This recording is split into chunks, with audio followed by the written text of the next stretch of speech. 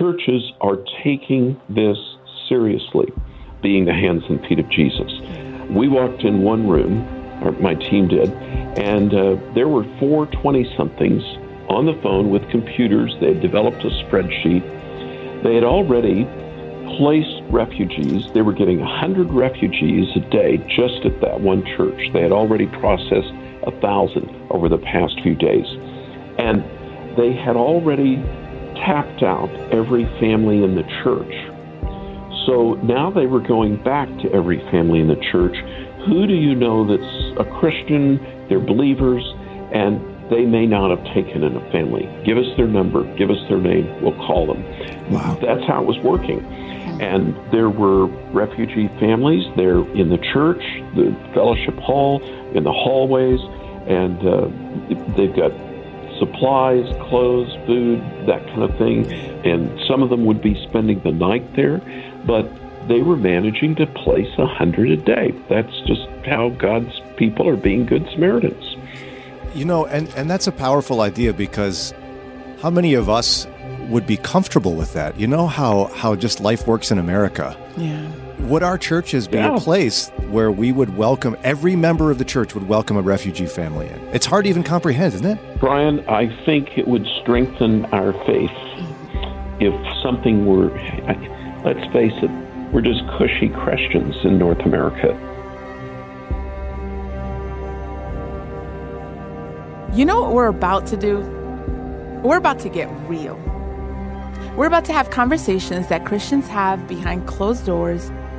The scary ones, the ones that make you feel uncomfortable, that's where we going. Why? Because we're family. Ustedes son mi familia. So this is the Brian and Janelle podcast. She's Janelle, I'm Brian, and if you don't want to miss anything, just hit that subscribe button. This is the Brian and Janelle podcast. Well, it's truly a privilege to have with us Charles Morris. Welcome back to the show, my friend. It's good to be with you both, and thanks for having me on. We can talk the war. We can talk the refugees. We certainly need to talk about the faith aspects, your choice.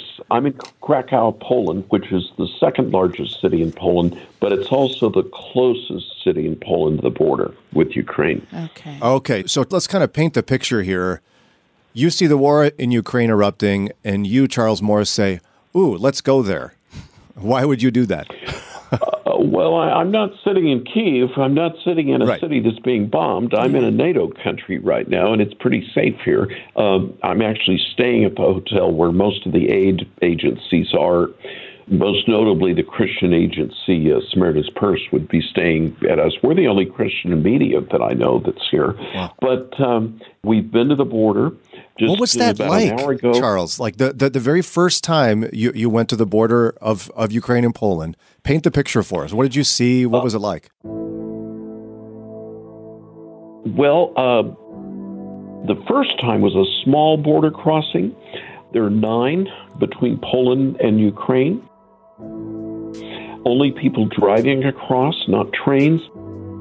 People had been waiting anywhere from 6 hours, 8 hours, to a couple of days at that border. So they're coming across. Many of them hadn't had anything to eat or anything to drink.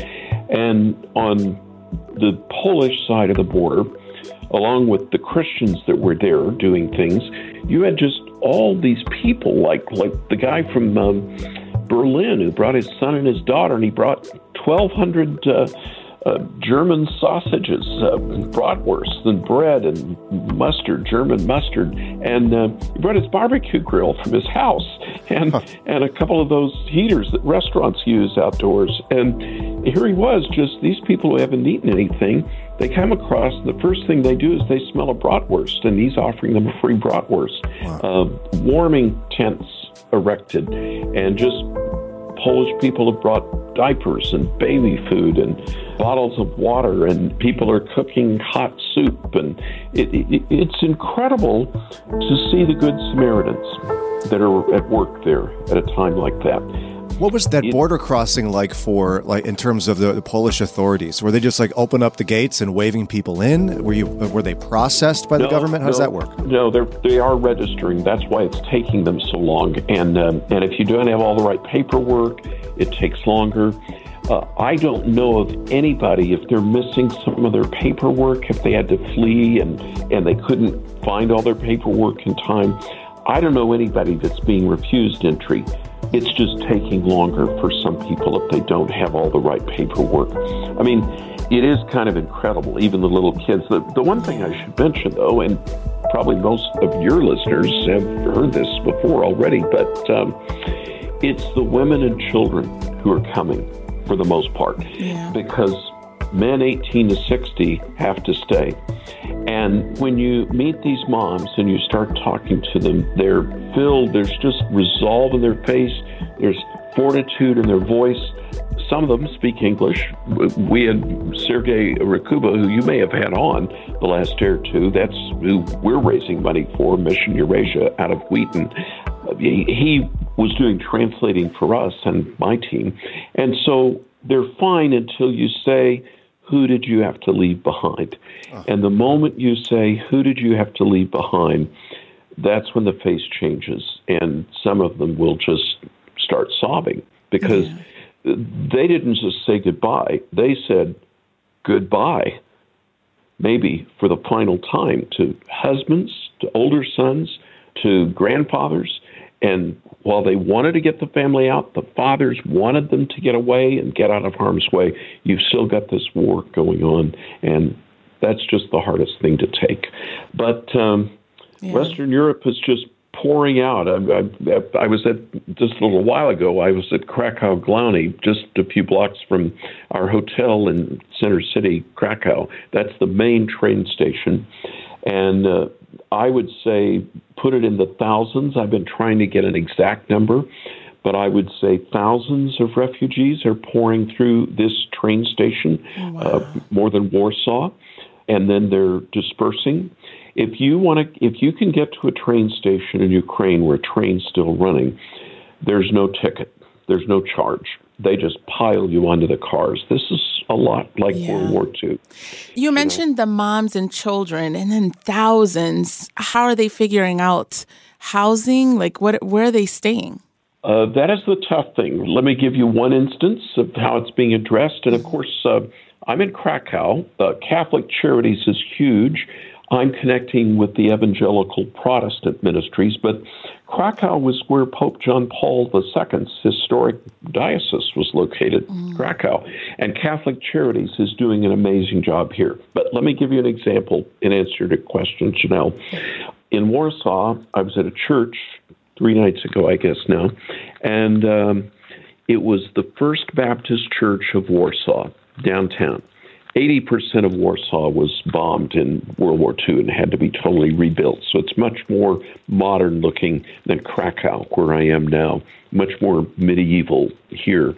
But I was at First Baptist Church, Warsaw, and that is also the location of the Ukrainian Bible Church of Warsaw, which all of a sudden went from 200 to 400 members. Churches are taking this seriously, being the hands and feet of Jesus. We walked in one room, or my team did, and there were 4 20-somethings on the phone with computers. They had developed a spreadsheet. They had already placed refugees. They were getting 100 refugees a day just at that one church. They had already processed 1,000 over the past few days. And they had already tapped out every family in the church. So now they were going back to every family in the church. Who do you know that's a Christian? They're believers, and they may not have taken in a family. Give us their number. Give us their name. We'll call them. Wow. That's how it was working.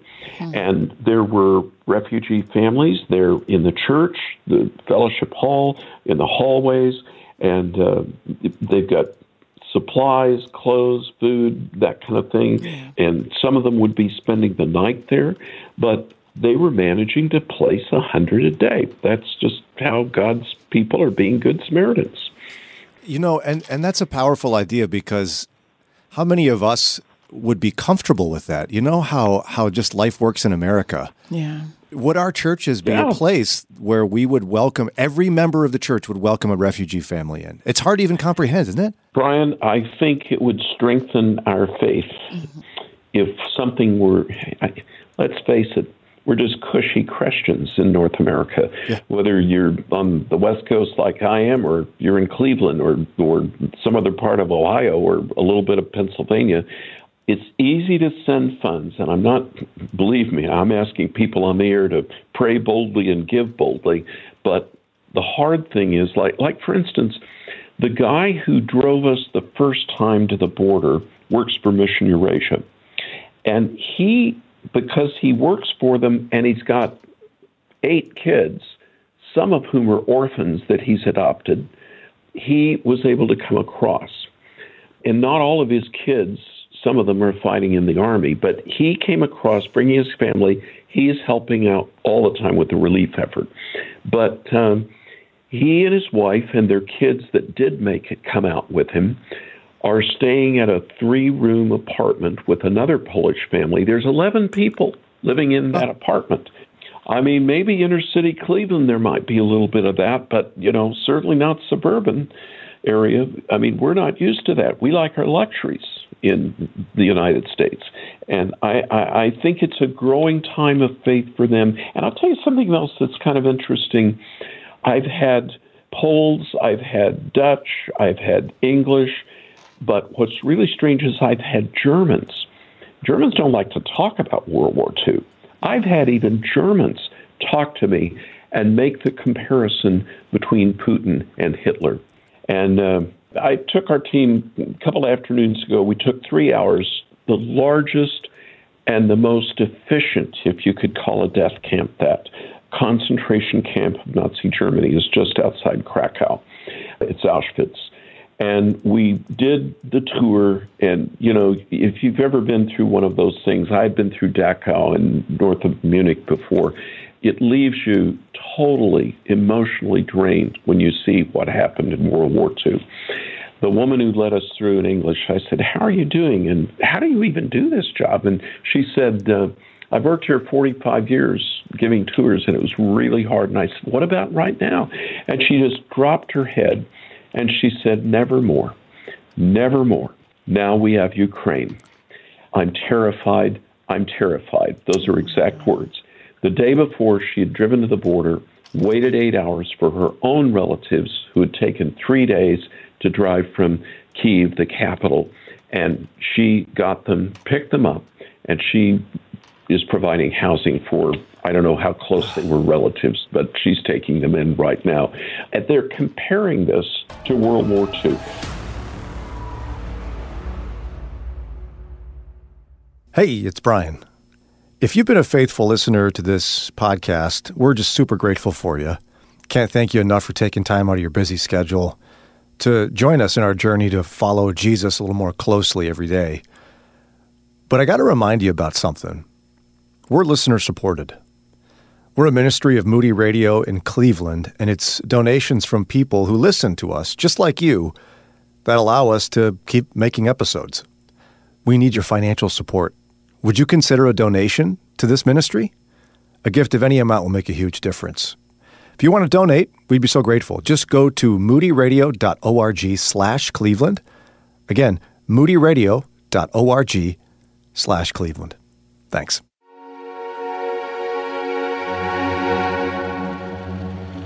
Charles, what's the one story you think you'll hold in your heart the most from this experience so far?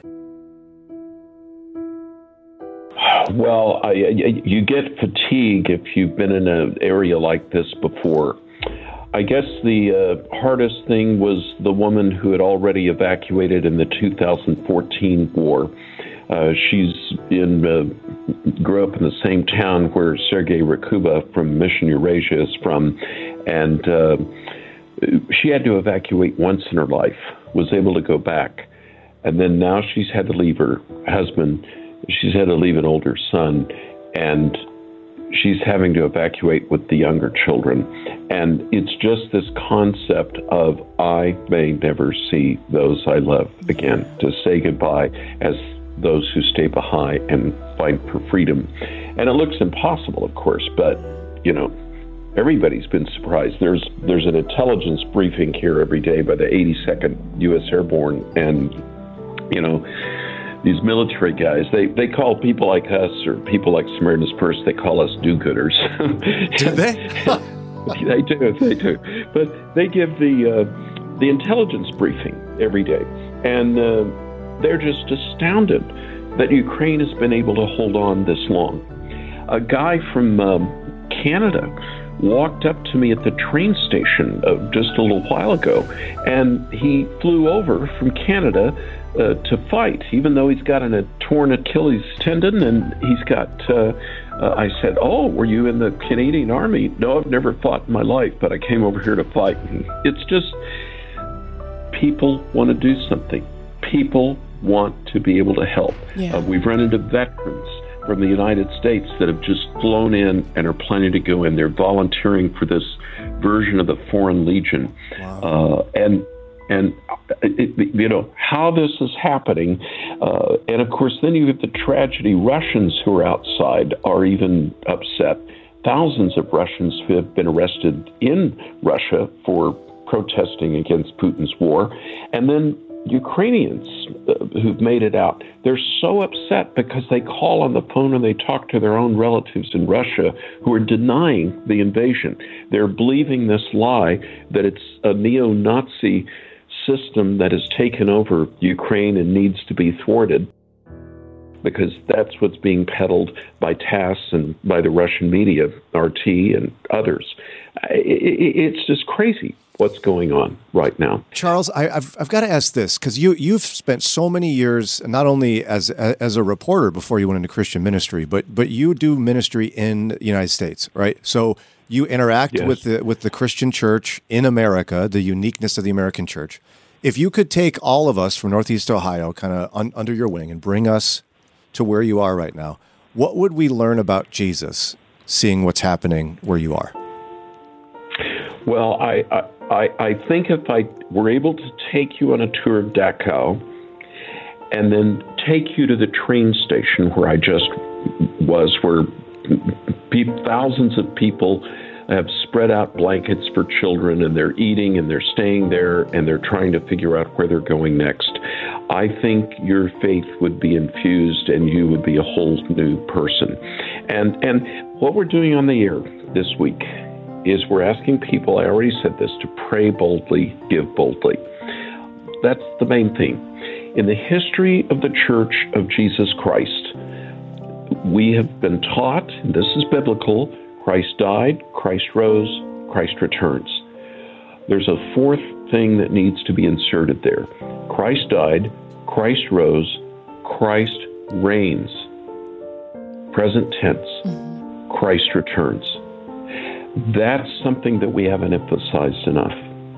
And so if Daniel could pray boldly, if the Apostle Paul could pray boldly, if even Jesus could pray boldly, why can't we in Northeast Ohio pray boldly? We can even start, like the rabbi of Kiev asked for Christians to pray with him, Psalm 31. That's a psalm that Christ quoted on the cross. Mm-hmm. Lord, send this army back. And then we can pray for the refugees. We can pray for those in the bombed out cities that don't have any water, electricity, or food and haven't for days. We could pray for even the Russian soldiers who've laid down their weapons or punched holes in the gas tanks of their armored vehicles because they didn't want to be there doing this fight. The ones that have been told, you're just going out for drills.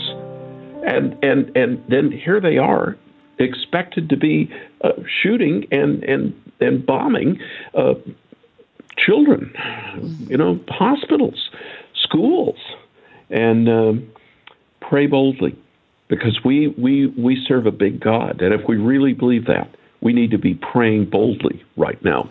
And then to give boldly. And in the case of my ministry, we're not a humanitarian aid ministry, but in 88 years of ministry, when we've helped another ministry, and I have a little checklist I follow of who's on the ground, who's reputable, who's actually going to get the job done, We never take a handling fee, and that's why on our program we're saying just send it to us, but it's all going to Mission Eurasia. In fact, last night I was with Edward Graham, Billy's grandson, who's, I guess he's the number 2 or 3 guy with Samaritan's Purse, and I was with their leadership who's on the ground here and staying at the same hotel as us, and they're even giving money to Mission Eurasia. So I was just downstairs a few minutes ago talking to their team. Their field hospital is actually in Western Ukraine. It'll be up and running, hopefully, maybe tomorrow, because doctors, nurses, people, I was just chatting with them a little before we went on the air. And God's people are making a difference. But it's all going to start, I think, with bold praying. And being good Samaritans, there can be non-Christian good Samaritans, and there are, but just think of the Lord using us who are believers as good Samaritans. I'm not suggesting that all your listeners jump on a plane and try to come over here right now. And don't ship baby food or diapers. There's enough of that over here already. Food is needed. Housing is needed. All of the housing, I think, will be taken care of. Western Europe is opening up. They're taking people in. The churches, small evangelical churches, only 0.2% of the population in Poland is evangelical Christian. And when I walked into a church, that one a couple of days ago was a Presbyterian church. There are only 4 Presbyterian churches, real Presbyterian churches in all of Poland. And it was just packed. I mean, there were like 70 people in the building, only hold 12, Wow. That's what God's people are doing right now, whether it's a Baptist church or a Presbyterian church or a Ukrainian Bible church. God's people are making a difference. We can make a difference as American Christians as well. Thank you, Charles Morris from Haven Today. Charles, it's been so helpful to hear what the Lord's doing. And if folks want to pray boldly and give boldly, as you're indicating, how can they connect to your ministry to do so? HavenToday.org. HavenToday.org. And not a dime for Haven. Every dollar for Ukraine goes to Ukraine. We're wiring the money through, and it'll be there. And already food is being distributed right now to those who are displaced. Charles, thanks for doing what you're doing, man. It helps us better understand what's really going on in the hearts and minds of people in that area. So God bless you, brother. Thank you so much. Good to be with you guys, and bless you too. Hey, hold up. Where are you going? You know you liked your time with us. You want more. So go ahead, look down, hit that button right there and subscribe, and you'll get updated episodes, and then you can hang some more. And guess what? You can help us out. How? A 5-star rating. Hello. You can also hang with us live weekday mornings from 6 to 9 a.m. Eastern Time. Download the Moody Radio mobile app, and you're able to connect with us. Or just go to brianandjanelle.org. And listen, we didn't put all this together all by ourselves. There's some great people behind this production. We want to thank Ron Eastwood, Kelly Ryder, Paul Carter, Mike Reynolds, Alan Perry, and our awesome and fearless leader, Josue Villa. And finally, this podcast is a production of Moody Radio in Cleveland, a ministry of Moody Bible Institute.